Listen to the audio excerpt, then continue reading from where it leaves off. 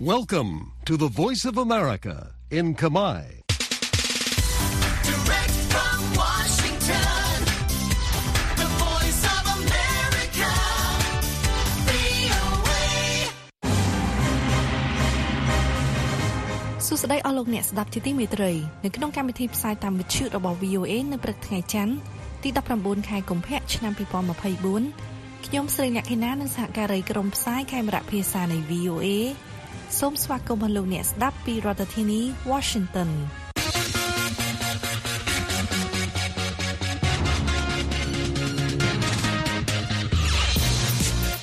នៅក្នុងការផ្សាយរបស់ VOA ជាបន្តទៅនេះយើងមានសេចក្តីរាយការណ៍អំពីសេតវិមានបានលើកឡើងថាសហរដ្ឋអាមេរិកនឹងគោរពលទ្ធផលនៃការបោះឆ្នោតនៅឥណ្ឌូនេស៊ីអាមេរិកបន្ទោសរុស្ស៊ីពាក់ព័ន្ធនឹងការស្លាប់របស់មេដឹកនាំបកប្រឆាំងរុស្ស៊ីលោក Alexei Navalny និងបទសម្ភាសន៍ VOA ជាមួយលោកវិជ្ជបណ្ឌិតសៀងសេងនៅរដ្ឋ California អំពីជំងឺស្វាយ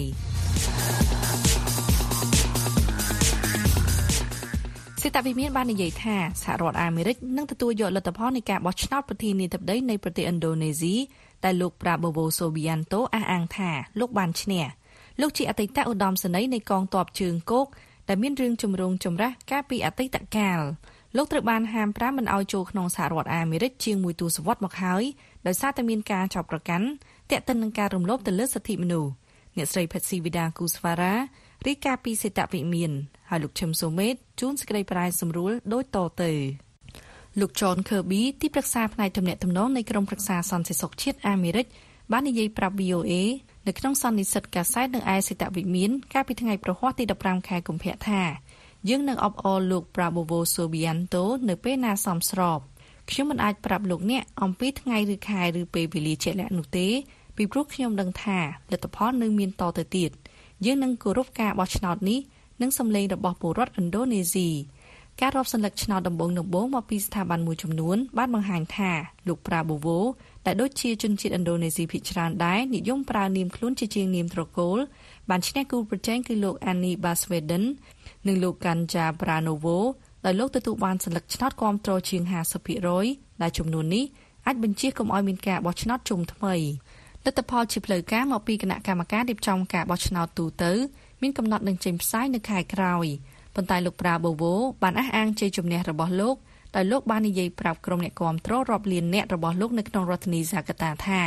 នេះគឺជាជ័យជំនះរបស់ពលរដ្ឋឥណ្ឌូនេស៊ីទាំងអស់គ្នាកាលពីឆ្នាំ2020រដ្ឋបាលលោក Trump បានលុបចោលការហាម5មិនឲ្យលោក Prabowo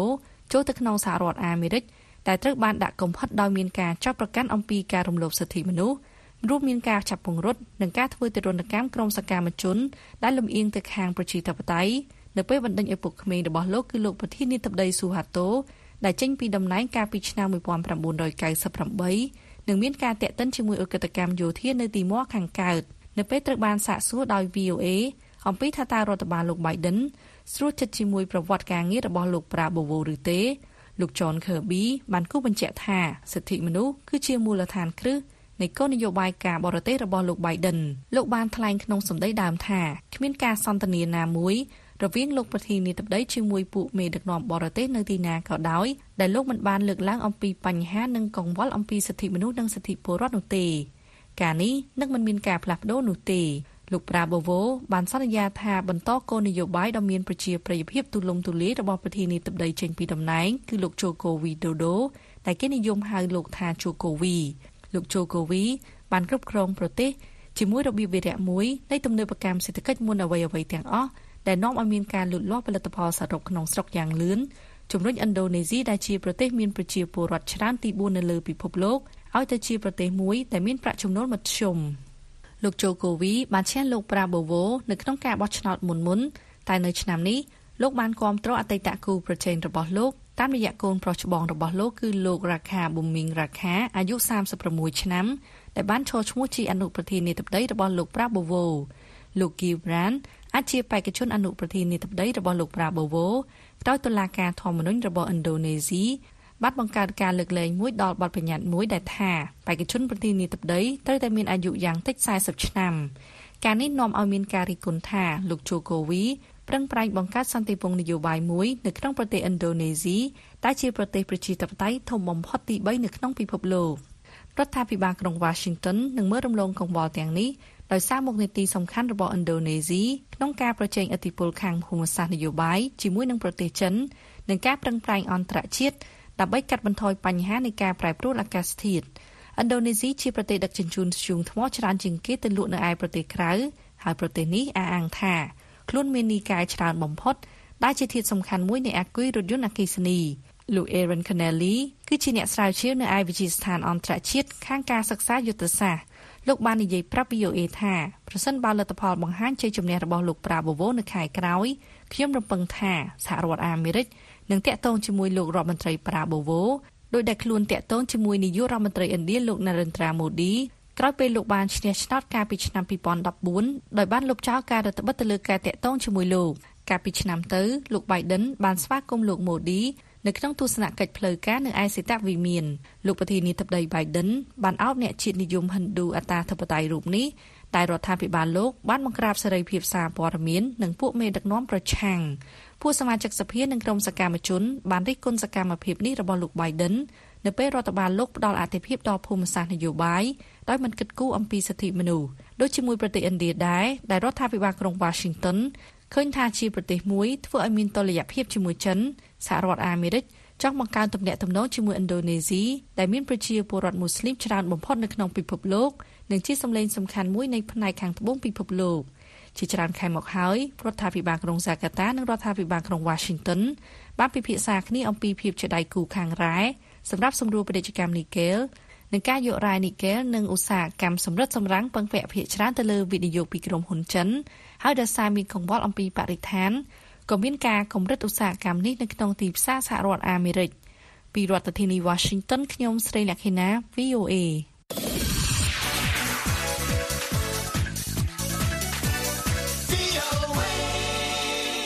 សហរដ្ឋអាមេរិកបានបន្ទោសរដ្ឋាភិបាលរុស្ស៊ីពាក់ព័ន្ធនឹងការស្លាប់របស់មេដឹកនាំបកប្រឆាំងរុស្ស៊ីលោក Alexei Navalny នៅក្នុងពន្ធនាគារដាច់ស្រយាលមួយរបស់រុស្ស៊ី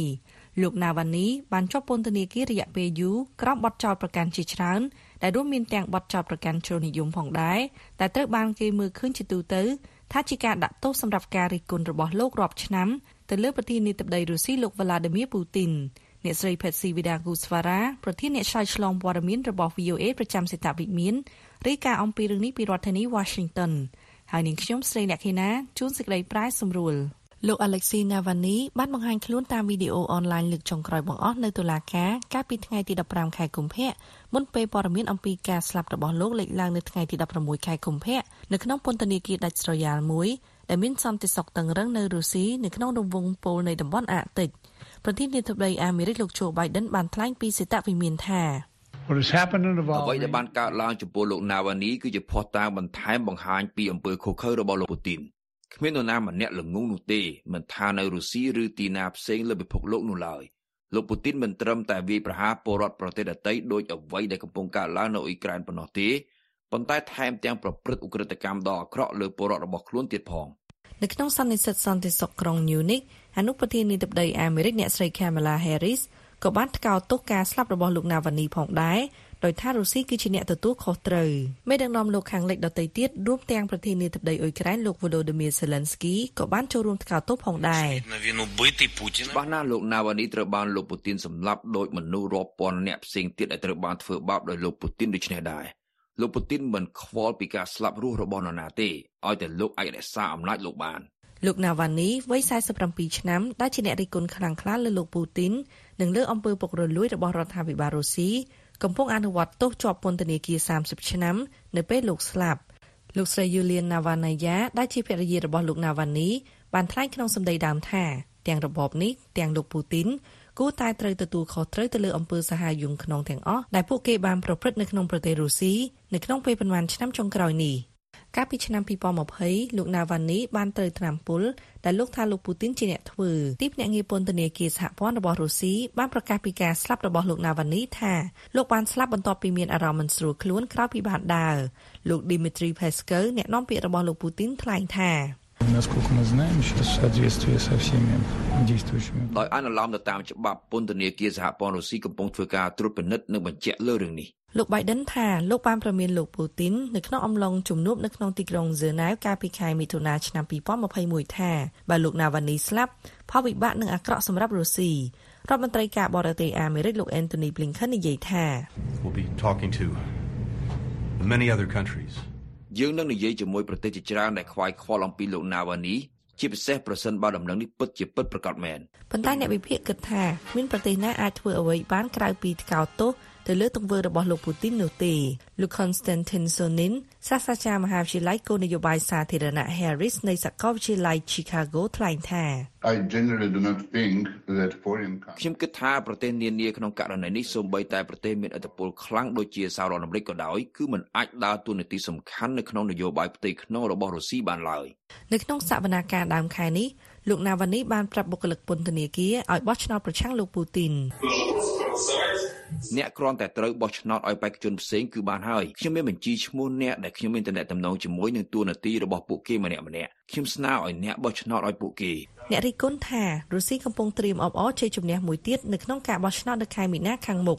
លោកពូទីនបានកាន់តំណែងជាប្រធានាធិបតីឬនាយករដ្ឋមន្ត្រីតាំងពីឆ្នាំ1999មក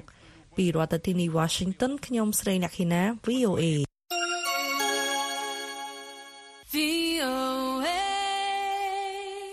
ជំងឺស្វាយគឺជាប្រភេទជំងឺកាមរោគដែលឆ្លងតាមរយៈការប៉ះពាល់ដោយផ្ទាល់ទៅនឹងកន្លែងដំបៅនេះបើតាមការបញ្ជាក់របស់លោកសៀងសេងវិជ្ជបណ្ឌិតខ្មែរអាមេរិកកាំងចូលនិវត្តន៍នៅរដ្ឋ California នៅក្នុងកម្មវិធី Hello VOA ស្ដីពីសុខភាពសម្រាប់ខែកុម្ភៈលោកវិជ្ជបណ្ឌិតបានមានប្រសាសន៍ថាការវិវត្តនៃជំងឺស្វាយនេះចែកជា3ដំណាក់កាលហើយថាបើទោះបីជាជំងឺនេះកាចសាហាវរហូតដល់អាចឆក់យកជីវិតមនុស្សបានក៏ដោយក៏គេអាចព្យាបាលជំងឺនេះឲ្យជាសះស្បើយបានដោយងាយស្រួលលោកវិជ្ជបណ្ឌិតសៀងសេងនឹងបកស្រាយអំពីរោគសញ្ញាការធ្វើតេស្តវិធីបង្ការនិងវិធីព្យាបាលជំងឺស្វាយនៅក្នុងបទសម្ភាសន៍ជាមួយអ្នកស្រីហុងចិន្តានៃ VOA សូមលោកអ្នកនាងស្ដាប់បទសម្ភាសន៍នេះដូចតទៅចាសសូមជម្រាបសួរលោកវិជ្ជបណ្ឌិតសៀងសេងបាទខ្ញុំសូមជម្រាបសួរបងប្អូនយើងជាថ្មីឡើងវិញហើយក៏សូមជម្រាបសួរក្មួយចិន្តាដែរបាទជាកិច្ចចាប់ផ្ដើមនេះនឹងខ្ញុំសូមឲ្យលោកវិជ្ជបណ្ឌិតជួយពន្យល់ថាតើជំងឺស្វាយនេះឆ្លងតាមរបៀបណាដែរខ្ញុំជឿថាបងប្អូនយើងពិតជាដឹងថារោគនេះឆ្លងតាមការរួមដំណេកអាស្រ័យហេតុនេះហើយបានជាយើងហៅជំងឺនេះថាជាជំងឺកាមរោគប៉ុន្តែបងប្អូនយើងខ្លះប្រហែលជាមិនអាចមិនបានដឹងទេថាវាជាជំងឺដែលឆ្លងដោយសារការប៉ះពាល់គ្នាតាមស្បែកនៅពេលដែលមនុស្សម្នាក់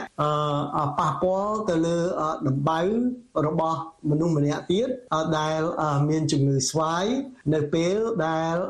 គាត់រួមដំណេកជាមួយគ្នាបាទដំបៅទាំងនេះវាច្រើនកើតនៅលើប្រដាប់ភេទរបស់បុរសនិងស្ត្រីហើយដូច្នេះហើយបានជាវាមិនជាការគួរឲ្យភ្ញាក់ផ្អើលទេថារោគនេះវាឆ្លងនៅពេលប៉ះពាល់គ្នាពេលរួមដំណេកប៉ុន្តែស្ត្រីមានផ្ទៃពោះក៏អាចចម្លងជំងឺនេះទៅលើទារកដែលមិនទាន់កើតបានដែរដែលយើងហៅថាជំងឺស្វាយឆ្លងពីកំណើតបាទលោកវិជ្ជបណ្ឌិតតើរោគសញ្ញានៃជំងឺស្វាយនេះមានអ្វីខ្លះទៅបាទគេចែកការវិវត្តនៃជំងឺស្វាយទៅជា3ដំណាក់កាលបាទដំណាក់កាលទី1ជួនកាលគេហៅថាដំណាក់កាលដំបូងឬក៏ដំណាក់កាលបឋមដំណាក់កាលទី2និងដំណាក់កាលទី3បាទជាទូទៅនៅក្នុងរយៈពេលពី3ទៅ4អាទិត្យបន្ទាប់ពីមេរោគស្វាយនេះឆ្លងចូលទៅក្នុងខ្លួនយើងរួចហើយអ្នកជំងឺអាចចាប់ផ្ដើមមានកន្ទួលមួយរាងមូលរាងឡើងប៉ោងបន្តិចបន្ទាប់មកកន្ទួលនេះចាប់ផ្ដើមคล้ายទៅជាដំបៅខូងចូលទៅក្នុងស្បែកយើងហើយជួនកាលទៀតមានពណ៌រាងលឿងនៅខាងក្នុងបាទហើយដូចខ្ញុំបានជម្រាបពីខាងលើភាគច្រើនវាកើតនៅលើប្រដាប់ភេទបុរសនិងស្ត្រីហើយភាគច្រើនដំបៅនេះ មានតែមួយទេនៅក្នុងដំណាក់កាលនេះគឺថាមិនមែនមាននៅពីពេញខ្លួនយើងគ្រប់កន្លែងទេបាទហើយដំបៅនេះពោពេញទៅដោយមេរោគស្វាយបាទហេតុដូច្នេះហើយបានជាវាអាចឆ្លងលឿននិងរហ័សណាស់បើសិនជានរណាម្នាក់បានទៅប៉ះពាល់នឹងដំបៅនេះហើយនេះក៏បានសេចក្តីដែរថាវាមិនជាគំនិតល្អទេក្នុងការចង់ទៅរួមរយៈទំនេរជាមួយអ្នកដែលកំពុងកើតដំបៅនេះបាទលោកវិជ្ជបណ្ឌិតនាងខ្ញុំឆ្ងល់ថាបើយើងដឹងច្បាស់លាស់ពីរោគសញ្ញានេះហើយហេតុដូចម្តេចបានជាយើងមិនអាចទប់ស្កាត់ការឆ្លងនៅដំណាក់កាលទី1បានគឺថាវាមានលក្ខណៈវាមួយចំនួនដែលបងប្អូនត្រូវចងចាំថាតើហេតុអ្វីបានជាជំងឺនេះវាអាចឆ្លងរាលដាលខ្លាំងម្ល៉េះនៅក្នុងដំណាក់កាលទី1នេះទី1អ្វីដែលសែនប្លែកគឺដំបៅនេះវាមិនបណ្ដាលឲ្យមានការឈឺចាប់ទេបាទគឺហេតុដូច្នេះហើយបានជាមនុស្សភាគច្រើនมันមានការចាប់ភ្លឹកហើយក៏មិនបានដឹងខ្លួនជាមុនថាខ្លួនឯងហ្នឹងមានដំបៅនេះទេហើយនេះក៏ជាហេតុដែលធ្វើឲ្យគាត់មិនបានគិតគូរស្វែងរកការព្យាបាលដែរបាទទី2ពិតហើយថានេះជាដំបៅដែលយើងអាចមើលវាឃើញមែនប៉ុន្តែនេះក៏អាស្រ័យទៅលើដំបៅនេះវាកើតនៅកន្លែងណាដែរខ្ញុំបានជម្រាបបងប្អូនពីខាងលើថាភាគច្រើនដំបៅនេះវាកើតនៅលើប្រដាប់ភេទមែនប៉ុន្តែវាអាចទៅកើតនៅកន្លែងគៀនកោះផ្សេងទៀតដែលសម័យខ្លួនយើងมันអាចមើលវាឃើញឧទាហរណ៍ដូចជាជ្រៅទៅក្នុងទ្វាររបស់ស្ត្រីនៅក្នុងរន្ធគូតឬក៏នៅក្នុងមាត់យើងហើយបងប្អូនមានចម្ងល់ថាហើយអ្វីបានជាដំបៅនេះវាបែរទៅជាកើតនៅក្នុងរន្ធគូតឬក៏នៅក្នុងមាត់ទៅវិញ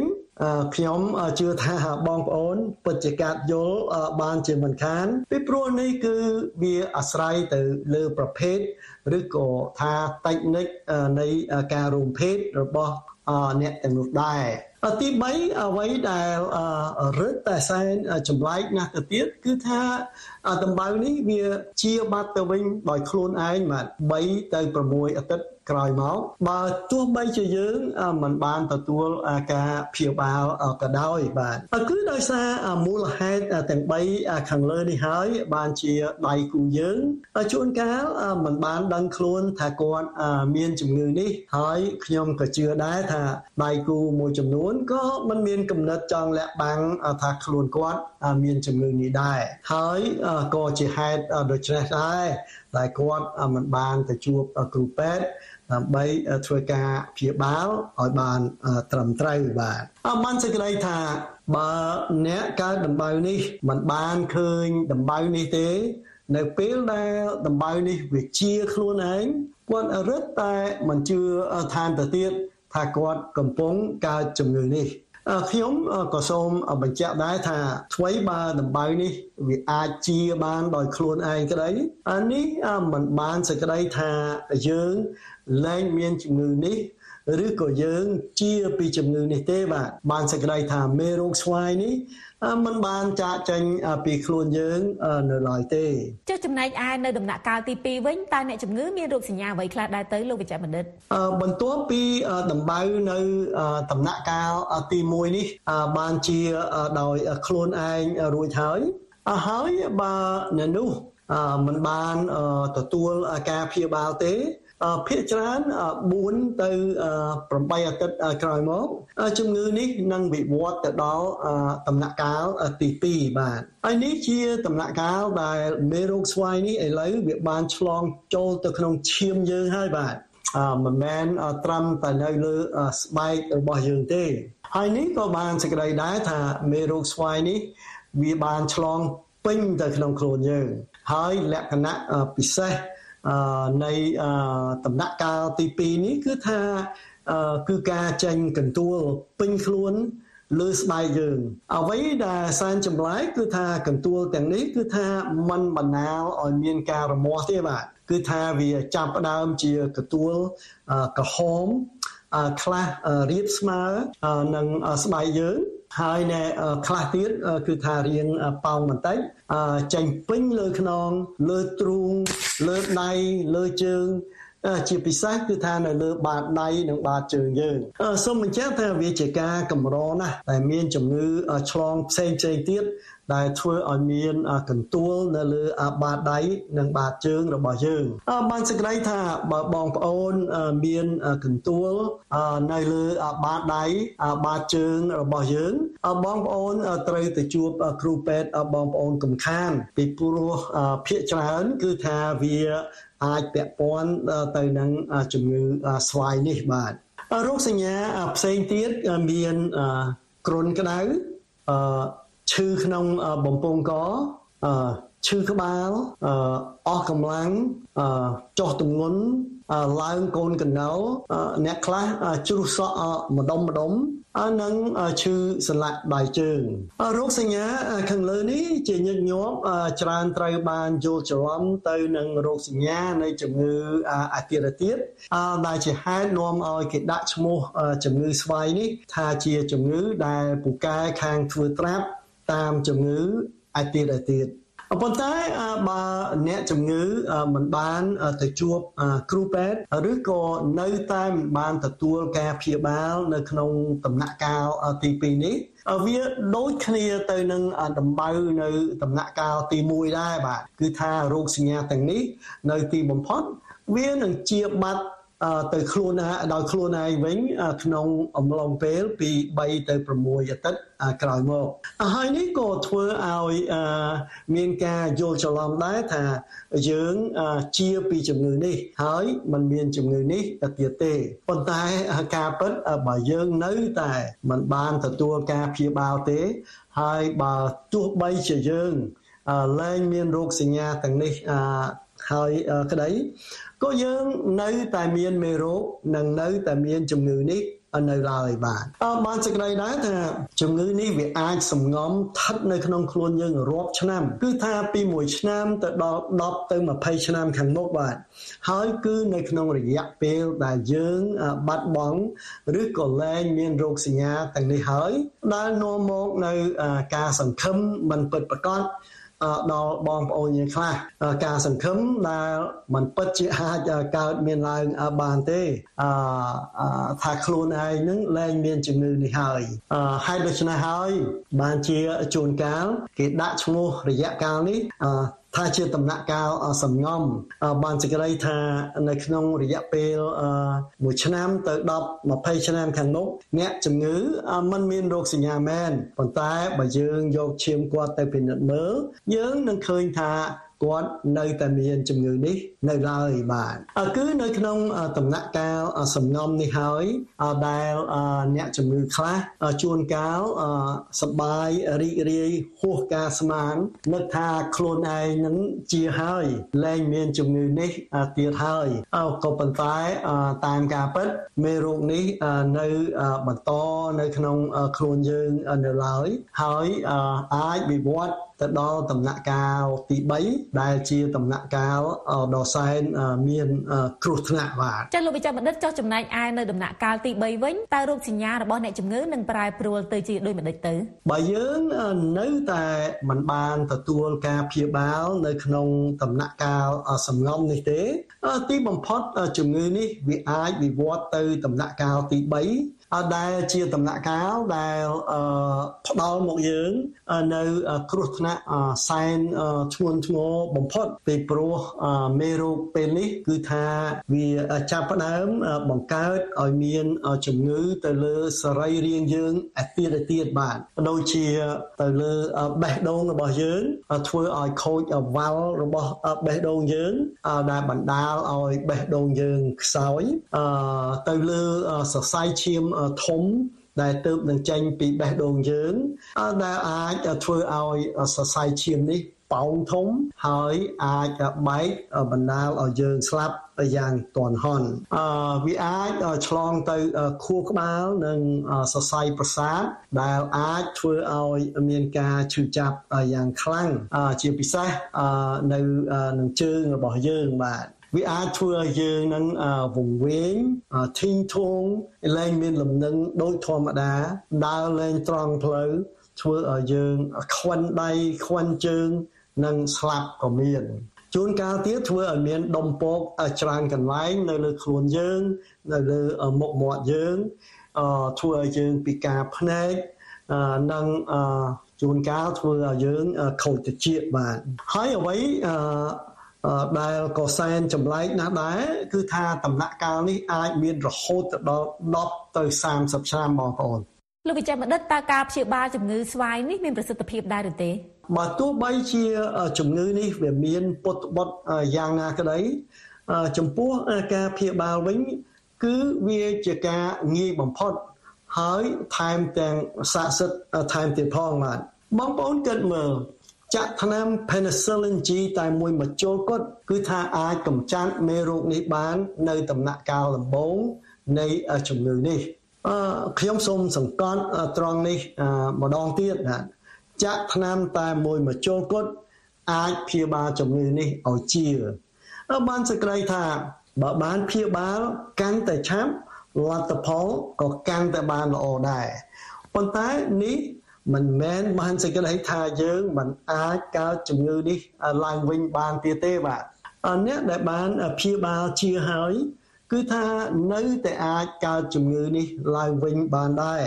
បើយើងបណ្ដោយឲ្យឆ្លងជំងឺនេះសារជាថ្មីម្ដងទៀតហើយដូច្នេះហើយបានជាគេមិនព្យាបាលតែអ្នកជំងឺម្នាក់ទេគេត្រូវព្យាបាលដៃគូរបស់គាត់ដែរដើម្បីបញ្ឈប់ការឆ្លងចុះឡើងនៃរោគស្វាយនេះបាទសូមជម្រាបថាមានឱកាសពិសេសខ្លះទៀតដែរជាពិសេសនៅក្នុងដំណាក់កាលទី3ដែលគ្រូពេទ្យបងប្អូនអាចតម្រូវឲ្យចាក់ថ្នាំ penicillin G នេះគឺថាគម្រប់ទាំងអស់3មកចូលជាមួយនឹងកម្លៀតពីគ្នាមួយអាទិត្យបាទរួមសេចក្តីមកអ្វីដែលសែនល្អគឺថាថ្នាំ penicillin G នេះវាមានប្រសិទ្ធភាពល្អណាស់ចំពោះជំងឺស្វាយនេះហើយគេមិនទាន់សង្កេតឃើញថាមេរោគនេះមានការស៊ាំជាមួយថ្នាំនេះនៅឡើយទេបាទអ្វីដែលមិនល្អគឺការព្យាបាលនេះថ្មីត្បិតតែវាអាចធ្វើឲ្យយើងជាដាច់និងការពារកុំឲ្យមានការខូចខាតសរីរាង្គយើងជាបន្ថែមបានក្តីបើយើងមិនដោយឲ្យជំងឺនេះវាវិវត្តទៅដល់ដំណាក់កាលចុងក្រោយការព្យាបាលគឺថាมันអាចកែកុនផលវិបាកដែលមានរួចមកហើយបានទេបាទឧទាហរណ៍បើបេះដូងរបស់យើងខូចរួចទៅហើយការព្យាបាលនេះគឺថាมันអាចកែកុនបេះដូងរបស់យើងនឹងជាឡើងវិញបានទេបាទជាមួយគ្នានេះដែរសូមបងប្អូនកុំប្រើថ្នាំចាក់ penicillin នេះដោយខ្លួនឯងដោយមិនបានតាក់ទងទៅនឹងគ្រូពេទ្យបងប្អូនបាទលោកវិជ្ជបណ្ឌិតតើយើងមានវិធីអ្វីខ្លះដើម្បីបង្ការកុំឲ្យឆ្លងជំងឺស្វាយនេះបានអនុសាសន៍សម្រាប់ការពារជំងឺនេះមានការប្រើស្រោមអនាម័យការកាត់បន្ថយចំនួនដៃគូយើងកុំរួមដំណេកជាមួយអ្នកដែលយើងមិនស្គាល់និងធ្វើតេស្តឈាមបើយើងសង្ស័យថាយើងមានជំងឺនេះឬក៏ដៃគូរបស់យើងមានជំងឺនេះចា៎នាងខ្ញុំសូមថ្លែងអំណរគុណយ៉ាងជ្រាលជ្រៅដល់លោកវិជ្ជបណ្ឌិតសៀងសេងដែលបានបកស្រាយយ៉ាងក្បោះក្បាយអំពីជំងឺស្វាយនេះនាងខ្ញុំសូមជម្រាបលាសូមអរគុណនិងសូមជម្រាបលាបាទ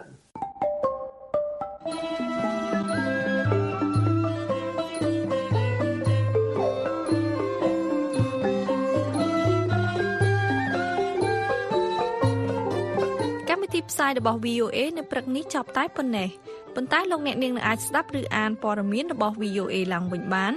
តាមរយៈគេហទំព័រ khmer.voanews.com សូមលោកអ្នកនាងរងចាំស្ដាប់ការផ្សាយបន្តផ្ទាល់របស់យើងខ្ញុំនៅរាត្រីនេះពីម៉ោង 8:30 នាទីដល់ម៉ោង 9:30 នាទីតាមរលកវិទ្យុ 25 ម៉ែត្រត្រូវនឹងកម្រិត 11695 និង 1575 kHz សូមលោកអ្នកនាងប្រកបដោយសុភមង្គលគ្រប់ប្រការអរុនសួស្ដី